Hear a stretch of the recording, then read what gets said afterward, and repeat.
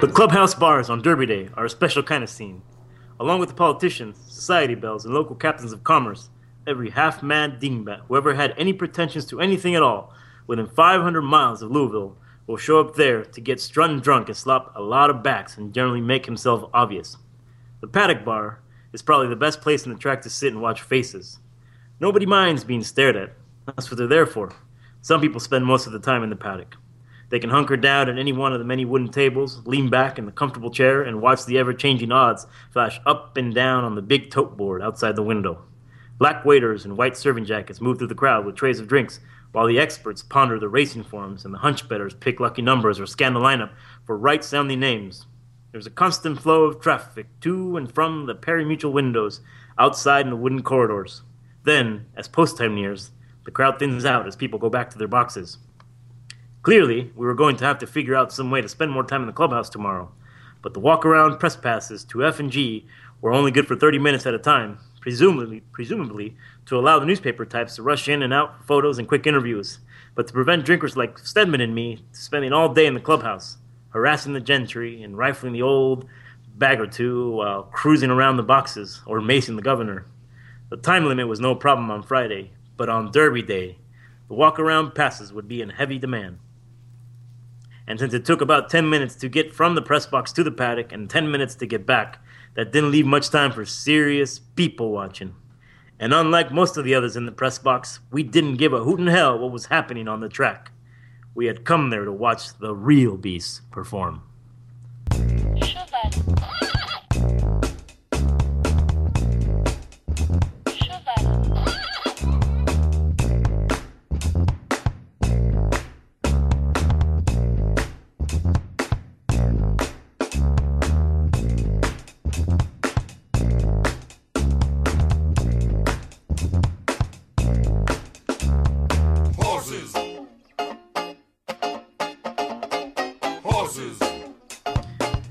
Greetings, Grandstanders! Welcome to another edition of Grandstand Podcast. Today, we will be talking about the great sport of horse racing. As the Kentucky Derby approaches here very soon, it'd be appropriate here, continuing with our non-mainstream sport, trajectory. But before I go on any further, let me introduce my partner in crime, the Professor. How are you, Professor? Good. How are you? I'm doing great. It's Friday. It's a long week. Heard you just had didn't you just have spring break? It's almost summer. Yeah. We just had spring break. Well, it's New York, so spring break is we do spring break with Passover. So it's still very rooted to the local history. Yes. Yeah. Oh, very good. Well, it's New York. What can you say? So I always ask you this: how is the weather? Is it blustery or sunny or beautiful? It's not beautiful, but it's not bad. You know, it's a little chilly. It's cloudy. Looks like it's about to rain, but you know, it's okay. You excited about the Derby, the Kentucky Derby? Yeah. I still haven't really. I usually don't sink my teeth into what's going, like the who are the horses and everything. Until a few days beforehand, but yeah, I'm always. I mean, last year's Derby, or just the whole Triple Crown, gave me chills. So yeah. Right, and let me ask you one last thing before I introduce our guest. Do you wear a seersucker suit and drink mint juleps when you watch the Kentucky Derby? No, I have, but no, I don't make a. I don't. It's definitely not a tradition of mine, but I have on occasion went to a bar and done the whole, at least the mint juleps. Something about drinking a mint julep and wearing a seersucker suit makes me feel like Colonel Sanders. I don't know if that does anything for you. But so now let me introduce our guest today. We have a very special guest. We have an expert. One of the things we do here at Grandstand is we talk about the grandstanding that occurs on this side of the field, which, you know, in the grandstand, and occasionally we've been I think this is the first expert we've had on the field, somebody who actually has engaged in the sport, or at least has some knowledge of the sport, and the inner workings of it. Today, here we have Sarah. How are you, Sarah? Very well. Thank you for having me. Absolutely, Sarah. Tell us a little bit. Tell us a little bit about your before we go on about your experience as a person involved with horse equine sports. Tell me a little bit about your background, how long you've been riding for, and your experiences with horses. So I started riding horses when I was 5 years old, and been showing for a great number of years. By that, sort of going to different horse competitions. Showing is what you call like the competition. They call it a show. Mm-hmm. Yeah, and I did a lot of jumping. That was something that I was really interested in. I never had any experience with races personally, but my great uncle was a breeder of running quarter horses. What's a quarter horse? Can you tell us a little bit about it? What a quarter horse? Quarter horse is an American breed of horse, and they're the horse that you think of when you watch Western. You know, it's a horse that's used often for cattle work, but there also is there's a large racing community of quarter horses. They do very well in sprints, so they're shorter distance racers than thoroughbreds. But yeah, so I got to experience watching the breeding aspect of that, and going to the clubhouse with my great uncle when he had horses racing, and yeah, it was a lot of fun. So prior to starting the show, we had a conversation about the breeding, and there's a very unique thing about the Kentucky Derby, the horse race circuit, the non-quarter horse, the thoroughbreds is what we call them. There's a unique way in which those horses are bred. You were telling me, I thought it was really interesting. Can you tell us about that? Yeah, so the breeds that a lot of the breeds that I rode, like paint horse and quarter horse, they have a ruling where it's artificial insemination is accepted, is an accepted form of breeding, and so that means a lot of times you have a mare, the mother horse somewhere in California, and you want to breed to a stud that's in New York. So what you can do is they instead of sending your mare on this thousands of mile journey and having to pay board at this place in New York, you can just have frozen semen shipped to you. So, but the thoroughbred is one of the very few breeds that does not allow artificial insemination. They require so there needs to be a mount, a live cover. Yeah, live cover. That's what they call it. So you're telling me that American Pharoah, he's the last Triple Crown winner. He's basically getting it on. Yes. Well, he's the product of natural coming together. So it's good for American Pharoah. Good for him. He deserves it. He won the Triple Crown. So anything else you want to add about your experience with the horses before I have a follow-up question to thoroughbreds and horse racing and. No, not that I can do. Okay, so we started the segment that was in the beginning with Hunter S. Thompson. That was an excerpt from an essay that he wrote titled "The Kentucky Derby is Decadent and Deprived." And in that essay, he goes on to talk about mostly about the people who attend the Kentucky Derby, the spectators. Spectating the spectacle, and that's generally considered the seminal piece of gonzo journalism for which Hunter S. Thompson was known. But he explains basically this weekend of debauchery that he has. If you get a chance, I would recommend you check it out. The Kentucky Derby is Decadent and Deprived by Hunter S. Thompson. It was an article that he wrote, I believe, for Playboy magazine. So this essay goes on to explain him doing the people watching, and that's, I think, a great big part of spectating in the equine and the horse racing grandstand. The grandstand, the original grandstand, one of the original places at the grandstand, the format, the architecture, the design of the grandstand originally emanates from the horse racing, from the hippodrome. So our namesake kind of draws from the design of the grandstand used in horse racing. But with that said, first of all, if one of you, whoever, wants to explain what is the Triple Crown and why is that so important in horse racing, what is the Triple Crown? Manny, what's the Triple Crown? So it's a series of 3 races. Next weekend will be the Kentucky Derby. So the first weekend of May is the Kentucky Derby.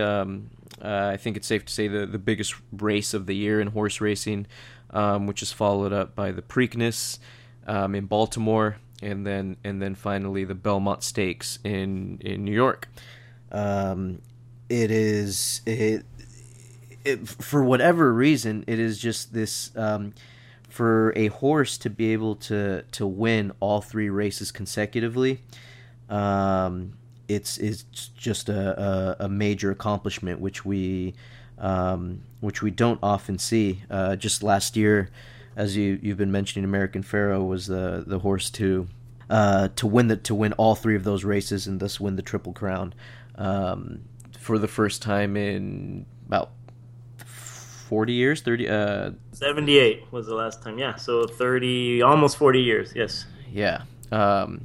It's just one of those accomplishments in sport that you only see every few decades. And so, I mean, up until this past year, I had never seen a horse win the Triple Crown, and I literally, like, it was funny. I watched it here at home, and every once in a while there's certain moments in sports that give me the chills, and when American Pharoah was going down the stretch and it was clear, like, oh shit, it's about to happen, I literally got goosebumps, and that feeling in your face where, like, your face feels fuzzy. I had that feeling, and I really don't know why. Like, I don't know why it's such a big deal to me. I think it's more just falling in for the hype. But yeah, it was just a big deal. Just hearing the announcer call it, and it was a pretty special thing. Yes, so it's hard to accomplish. Sarah, maybe you can expand on why is it so hard to win the Kentucky Derby? What is it about those races differ, and different kinds of horses win the race because of the length? And can you expand on that, please? Yeah, so the 3 different races, they do have, it's, there's always different tracks. The way that the sand is packed and or the dirt, and the length of the race. But I think it also has to do with the time between the races. You think about these, even humans that race, like, so like a swimmer, they have a certain, before a meet, they want to get on a certain point in their training. So there's like a working up to something, and then you also, after a big race, you want to recuperate, and then from coming off that recuperation, getting back into that or your best performance state. It's a hard thing to turn around. I don't know, what is it, Manny? Do you know, is it 3 weeks between the Derby and the Preakness? I believe it's 2. But it might be 3. Maybe, yeah. So that's a tough turnaround. And then there are fresh horses. So that's coming into something the that other races. so there's something that happens is that so for the Derby it'll be this field, and then for the next race, when do they enter the fresh horses for the second race or for the third race? Do you guys know how that works? I think both races because Yeah. outside of them, I mean, we think of them as this package of these three races together, but these are important races in their own, and that come with a nice purse. So there are going to always be people that just want to win a Regardless of the race. Triple Crown, Yeah. they want to win a race. Wasn't there a trainer the year before American Pharoah won? Wasn't there a trainer who publicly after he lost the Belmont, didn't he say something like, in order to make it fair, it's got to be the same field. They can't enter different horses. Was that? Do you guys recall that? Remember that cowboy trainer? Yeah, Or- yeah. I don't remember his name, but yeah, which is the valid. Absolutely. I thought, yeah, Right, but this is how the field has always been. Yeah. It's Right. always been a possibility, and if your horse is more horse than the other horses, then you're going to win. Which makes winning it that much more prestigious, So there's an element of me agreeing with we got to find this guy's name. I remember he was really upset talking to somebody after the race, saying, this is bullshit because so you have your horse that is racing every 2 weeks or 3 weeks or every 2 weeks. And then there's a lot of, although 2 weeks seems like a long time, but for a peak athlete as is the horse, the 2 weeks, an extra 2 weeks can mean the difference between being at complete optimal performance and being maybe at just 80% optimal performance. So there's an element of yeah, I could see why as a owner or trainer you would be upset if you weren't racing against the same field that you did the Kentucky Derby. But that's the Kentucky Derby. That's a race as American as apple pie and baseball and maybe in jazz, I guess. And ironically or maybe interestingly enough, it's like those three things are still hold the attention of the American public and maybe of the world public, and they still command a great amount of cash winnings and revenue. But somehow culturally, they are not at the forefront of the American mainstream, and hence why we've included this in the sequence of non-mainstream sports. Even though the Kentucky Derby, as they say, the fastest 2 minutes in sports is what they say. Is that what they call it? Is still a world-renowned, very famous, very important race. So I want to move away from the Kentucky Derby, and the reason we started with the Derby is because it is like the Super Bowl of horse racing. Tell me a little bit, Professor, about your spectating experience. So earlier, before the episode started, we were talking about the Derby or the East Coast racing, or the Derby is to some people has some meaning or some people's recollections of horse racing is set in the context of where they saw it. For you, where did you grow up watching horse racing? And tell me a little bit about your experiences spectating in your grandstand. Growing up in San Diego, I grew up watching the races in Del Mar, and I grew up with a father who likes horse racing a little bit too much, and so as a kid, that was my dad loved taking us to the races, and so as a kid it was just something I just liked watching the horses and stuff, and overall it was kind of boring. It wasn't something I thoroughly enjoyed going to, but then as I got older and I started to appreciate it more, I came to appreciate the spectacle of it more than anything. Still, never, even to this day, like it's not so much. I'm not so much into the technical aspect of horse racing, which if you really dig into it, there's there's a lot there. When I go to the races, I'm not so much interested in winning any races. I more so just like to sit back and enjoy the show. And what is that show to you? What is that? What is it that you're seeing? For me, it's which it's you mentioned you read the from the Hunter S. Thompson piece. For me, it's the people. It's like the that whole. I mean, shit, dude. Where do we even begin as far as all the people watching? And so I grew up going to the races at Del Mar for the past 5 years. I've been going to the Belmont Stakes every year. And even just that, the contrast between those two experiences is something really interesting. But so and then there's opening day, right? There's Del Mar opening day, which that in itself is just a special experience.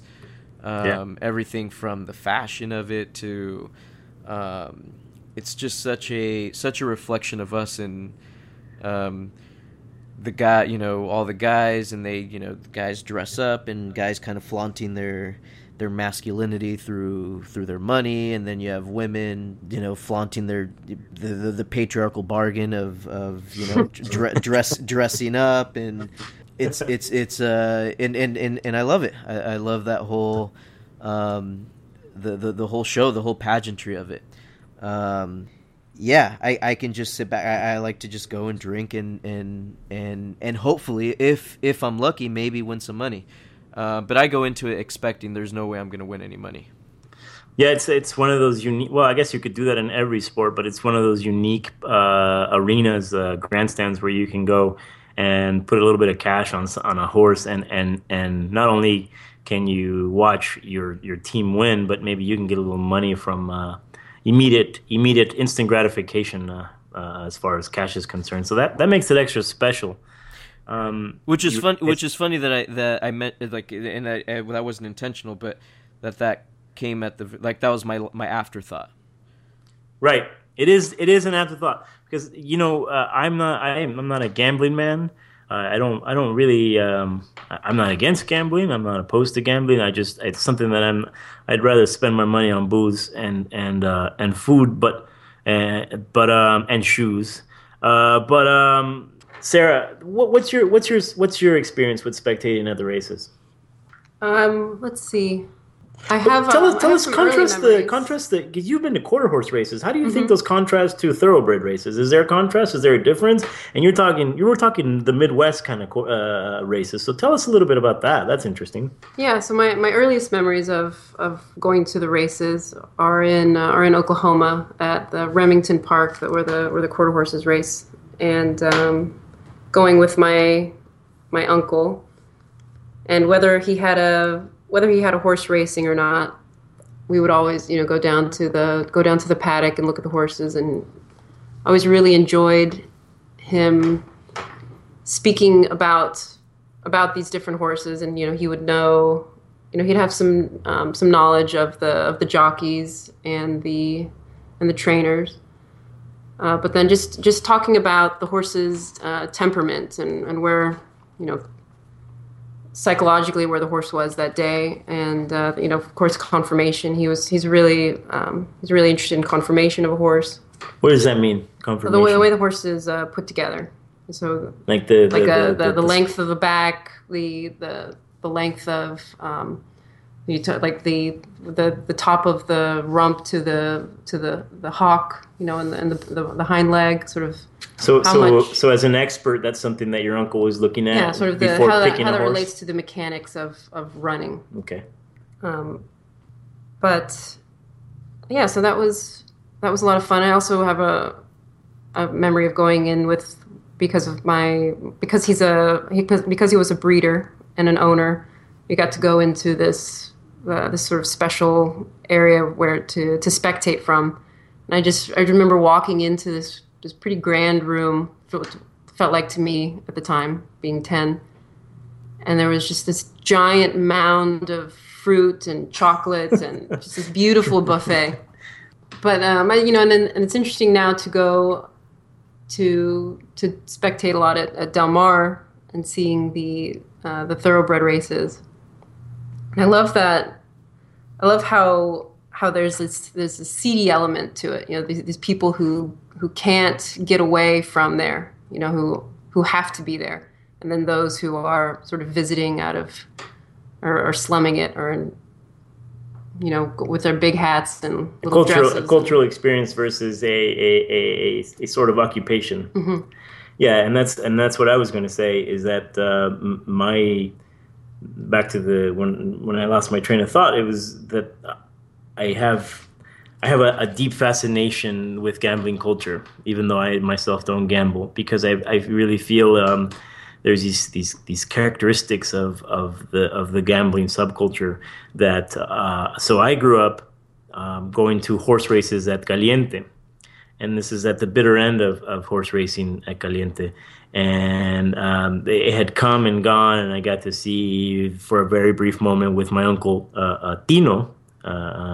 He would take me to see horse. He loved going to the horse races. He'd bet on other things, but the horses. And I was always really fascinated by looking at the faces of the people betting, and looking at the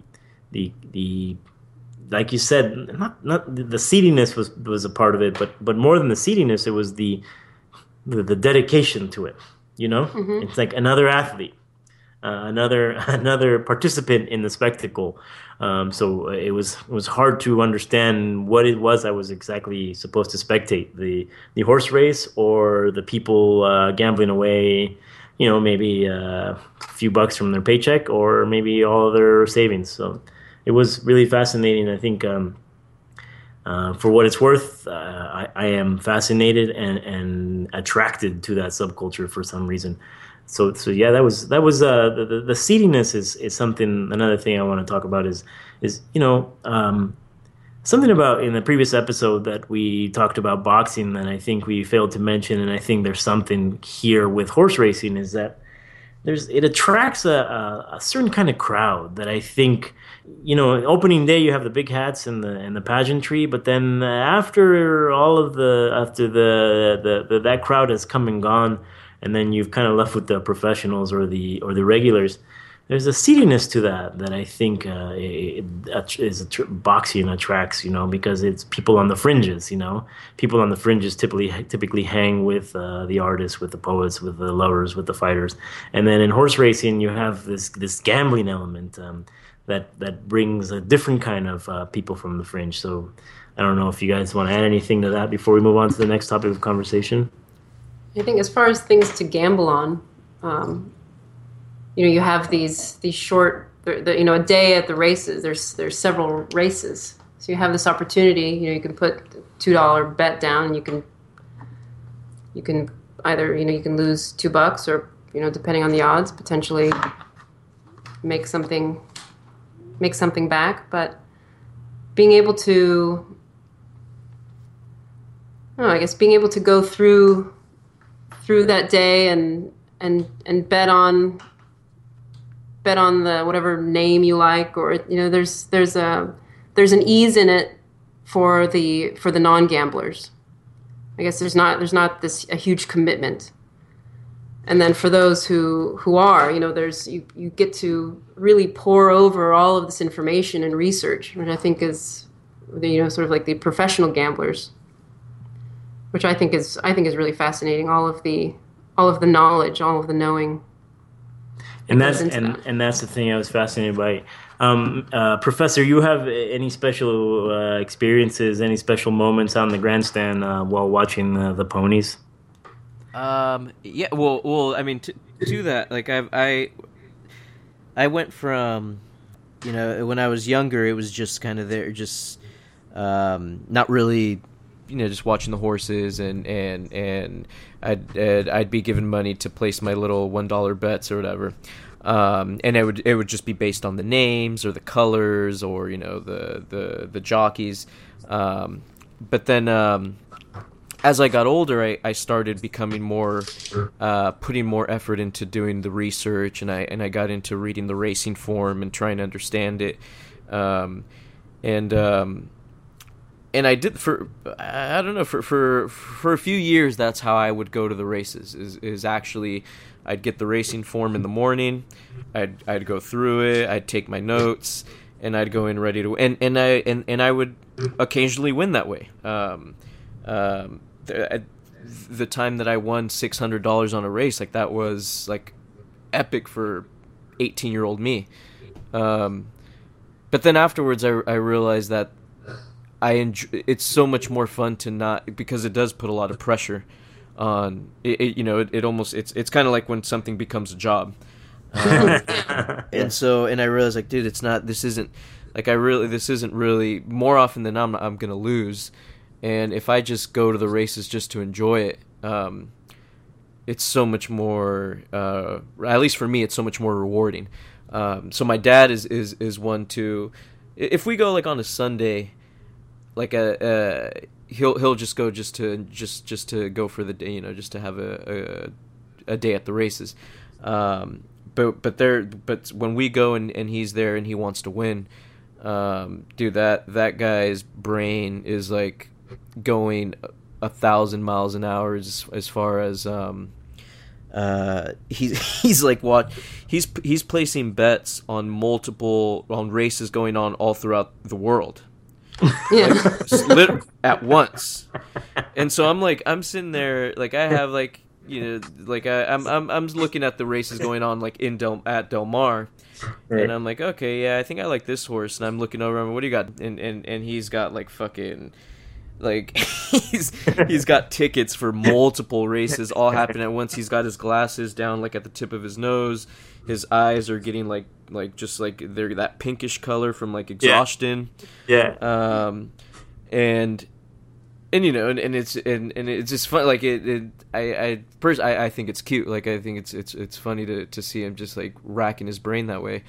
And that's, these are the gamblers, like, that's, and he's looking at stuff that is far beyond what I even want to understand, like, as far as the type of things that he's paying attention to.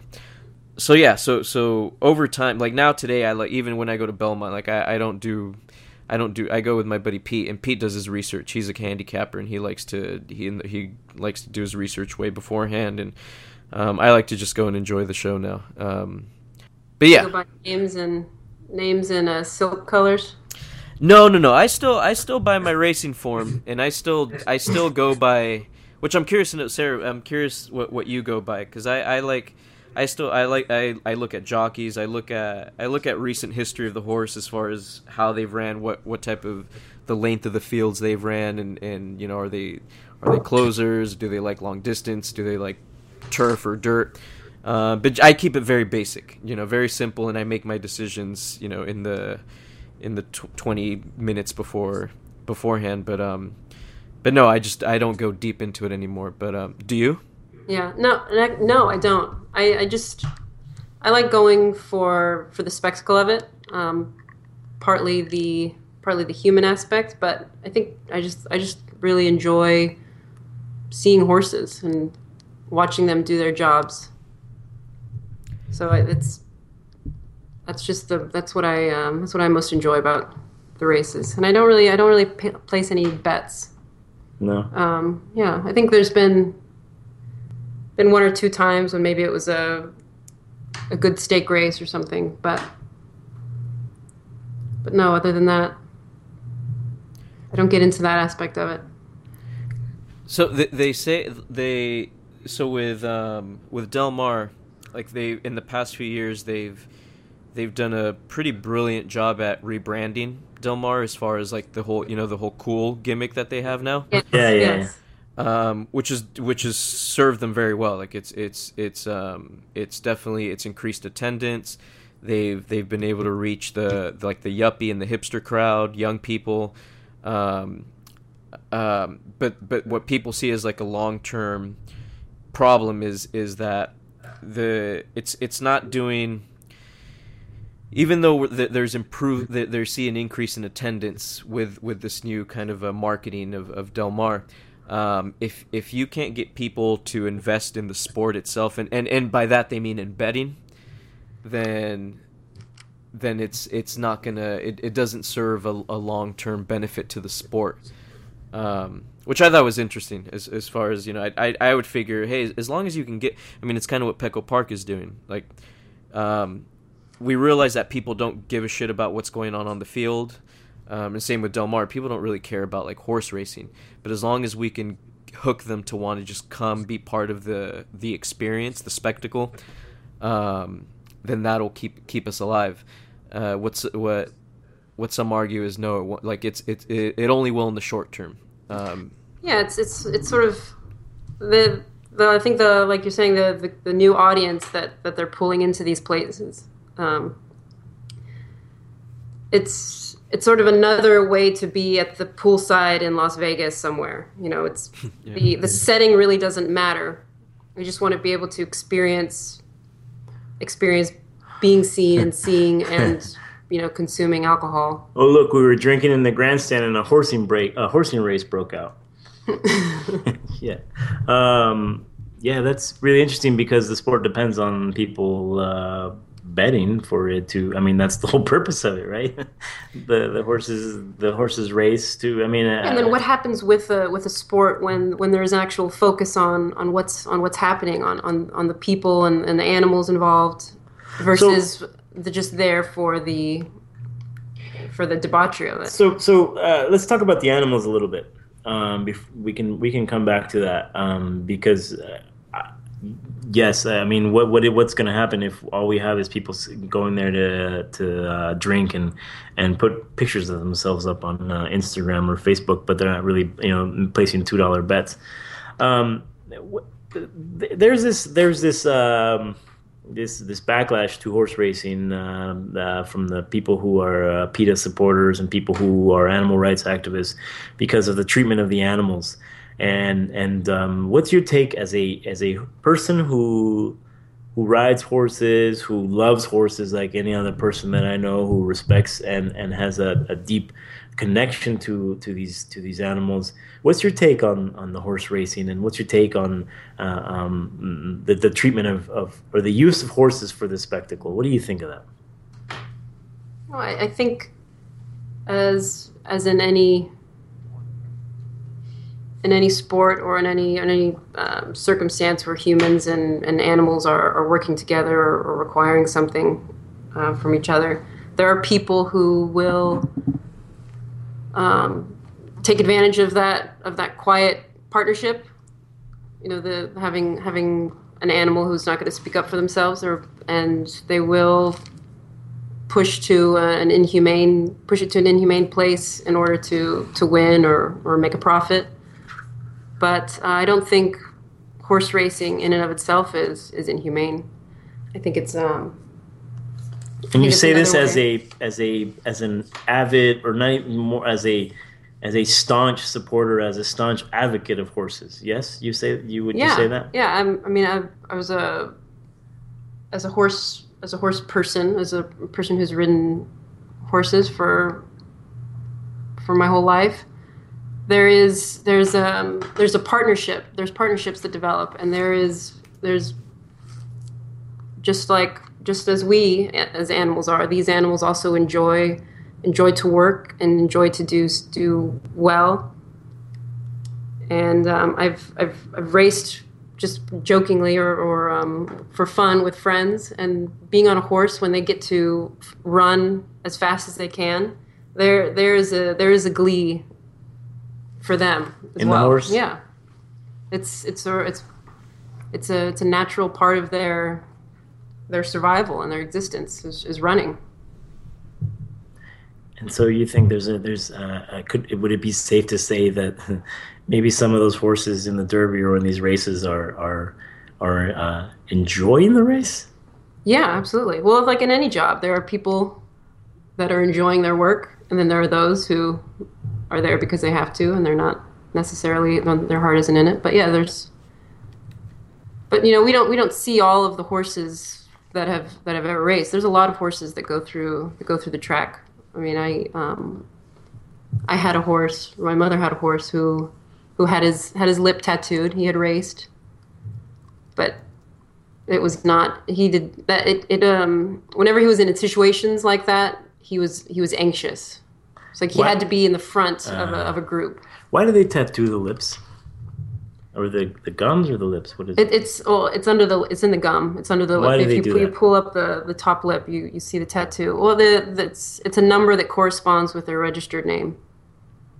So So somebody couldn't run a horse on a track as this under a false name, I guess. And this is another interesting thing that I learned from being around the horse people, Sarah's horse people. The registered names and the nicknames, and your mother had a horse named Ellie's Fond Farewell. Mm-hmm. What was his name? That is his registered name. That was his registered name, but what was his name? Just that we called him Ben. Was his barn name. But his real name or his registered name was Ellie's Fond Farewell. Mm-hmm. And I thought that was really funny. So you can reuse a name. So what was the you were telling me something about names for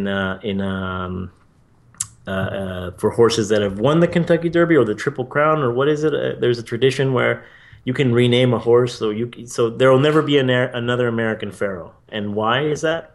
Right. So the Jockey Club, the registrars, they have these certain requirements for horse naming, and when your horse is born, you submit, or within the first year, you have to submit these names. I think you submit something like 6 names in order of preference, and the registrar will decide if it's. They have all of these requirements. Obviously, if it can't be anything obscene, it has to be a certain amount of characters. I think it's like 18 or 19 characters.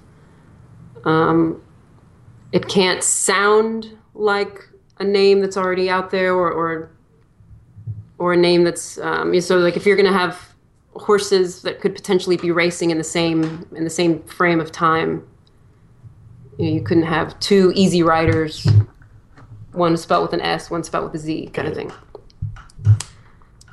But yeah, then they also have, there are certain like horses that have made it to the Hall of Fame. Those names are retired, and winners of the Kentucky Derby, and I think there's a few other kind of certain names that are retired. Winners of the Kentucky Derby can no longer be used; they're retired. Correct. Yes, okay. But if American Pharoah had not won, there could have been another American Pharoah, several years down the line. That name could have been. And why do they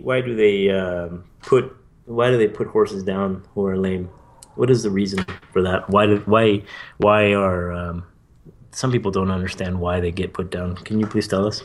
We don't put a horse down for just any lameness. There's a lot of things that can be resolved, like horses' legs. There's only muscle only goes down to the knee, and then after that, below the knee, it's tendons and ligaments and bone, basically. So they're very fragile, and of course they're large animals that have to put a lot of weight on these legs. And there's a lot of times where like a break can be, well, at least compared to the past, where there are times when a break can be mended, can be operated on, and it's worth a shot, kind of thing. But just the nature of the horse anatomy and the fact that you can't have a horse lay down for 6 weeks to do bed rest. They need to stand to breathe and for circulation. But yeah, and then if it's there could be an infection if it's prone to infection if the skin is broken. It's a really incredibly difficult thing to heal and to completely recover from. So it's mostly usually the most inhumane thing is to be euthanized. But so I read something that said that something about the American brand of horse racing, that because of all of the additional substances, so to speak, or as we like to call it, the sports or the enhancement drugs, mm-hmm. that somehow contributes to injuries, not only of the horses but of the jockeys. What's your take on enhancement drugs and as far as them contributing to the increased number of injuries in comparison to the rest of the world?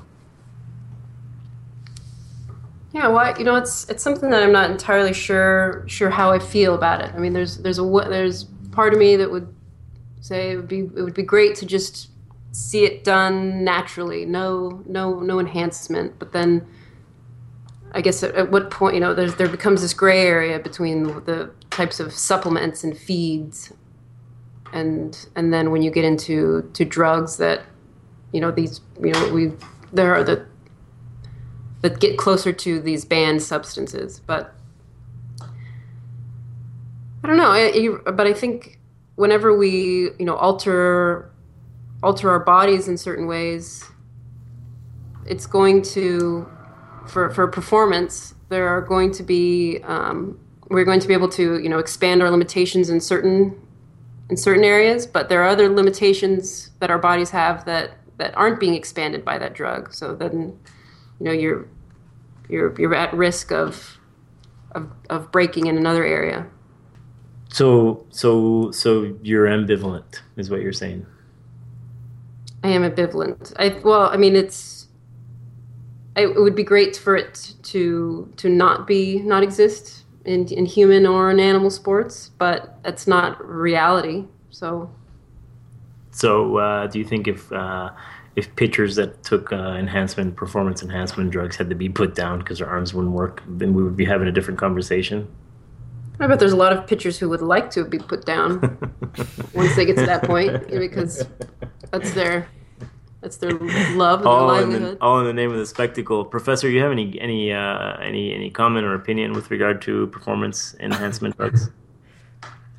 No, I think that's a great point. That I'm sure there's tons of athletes who, if it were more acceptable, who probably would want to be put down after they're whatever, whether it be baseball players, football players, whatever. If they can no longer perform, I mean, that's kind of what some of them live for. Go out in your peak. Don't we all want to do that in a way? Yeah.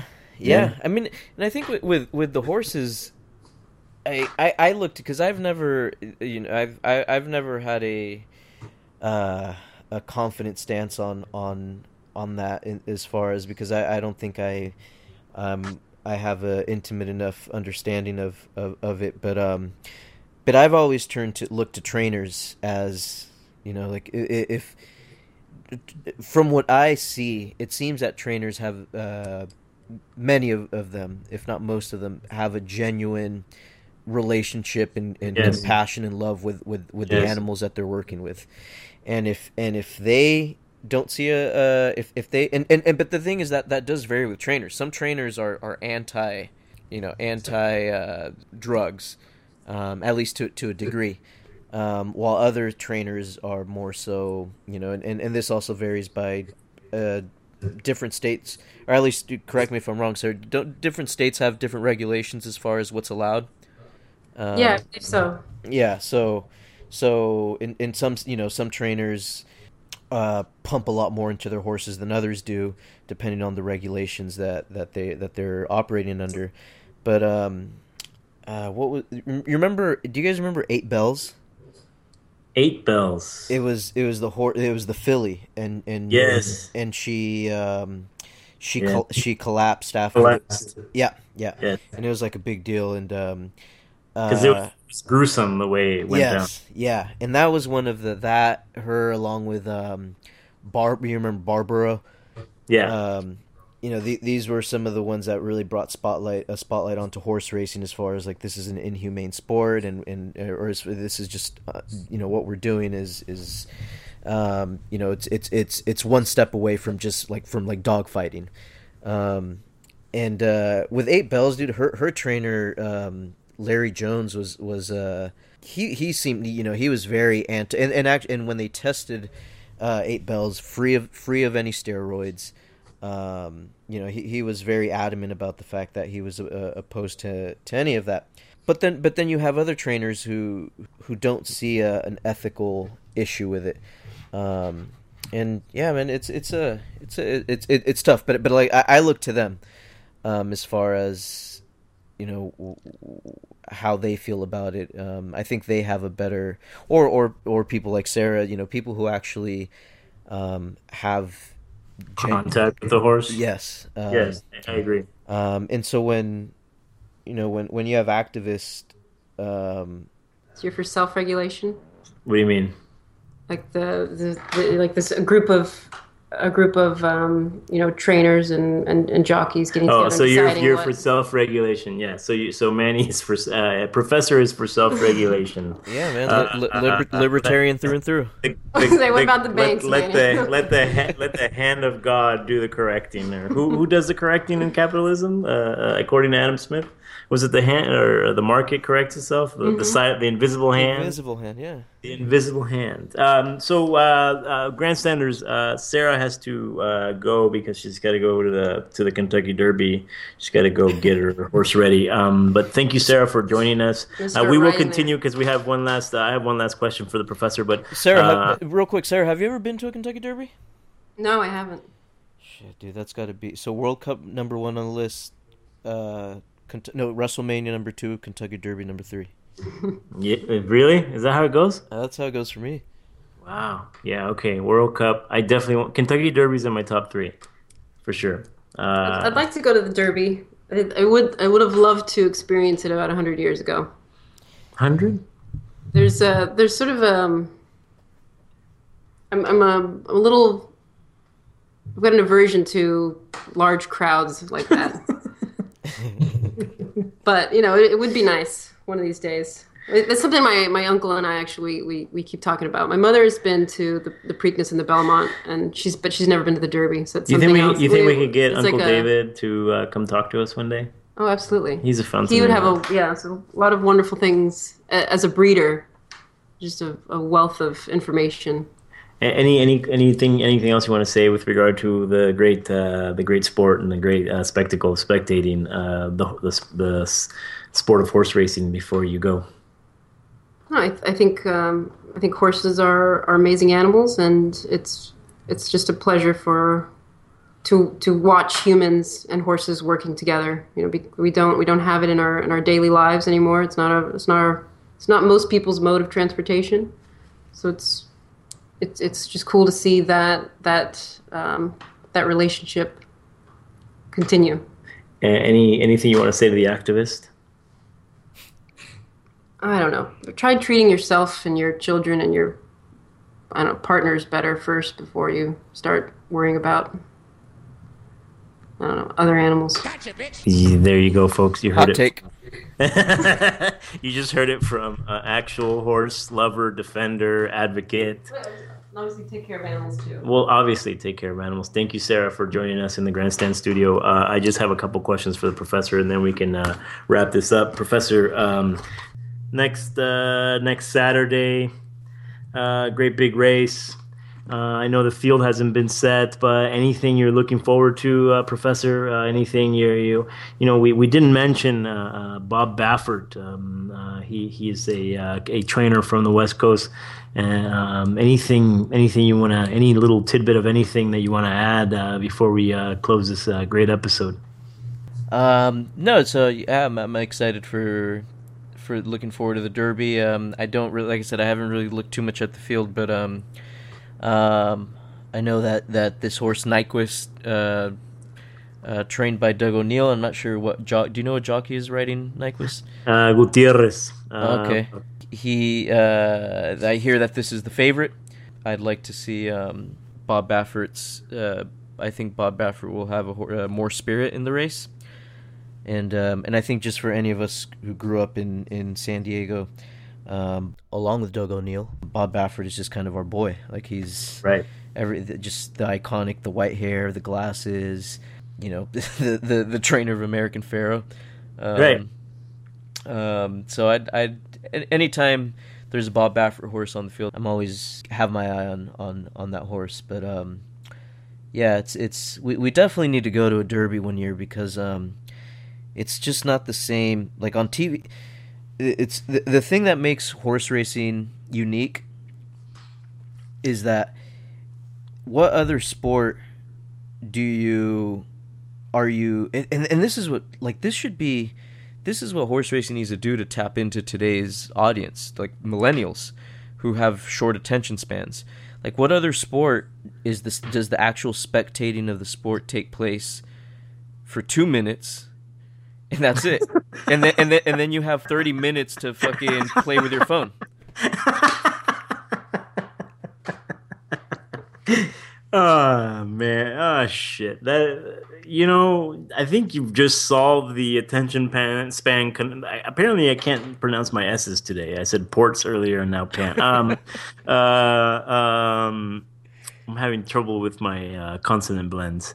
Um, yeah, that solves the issue there. Well, they Two just minutes, and then 30 minutes to update your status. yep.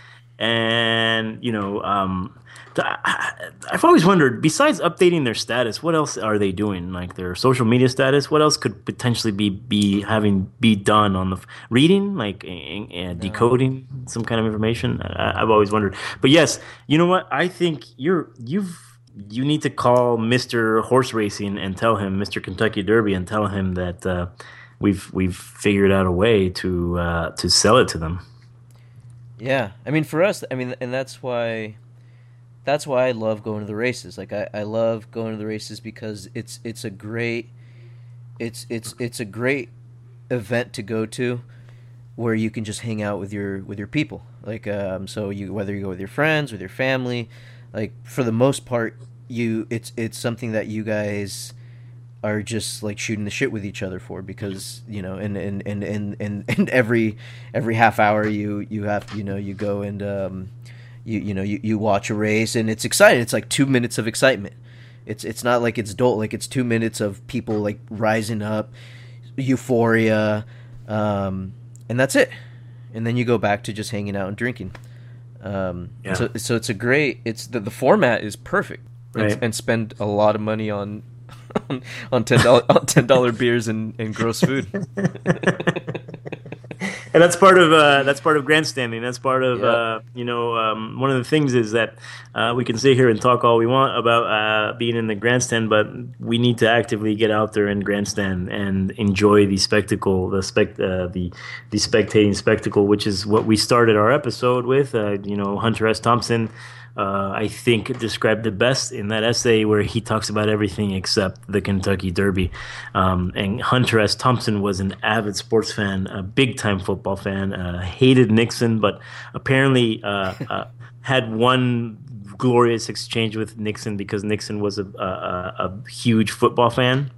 And apparently sat in his limo once and shot the shit football with Nixon. And apparently he said, well, he's a fucking Nixon was he hated Nixon. I think he called him his muse, but he said the man knows football. And that's the one thing about sports is that you can be a libertarian like the professor, or you could be a right wing communist like myself, and we still find pleasure in spectating the spectacle. I'm gonna sign off, and I'm gonna say go watch the Kentucky Derby.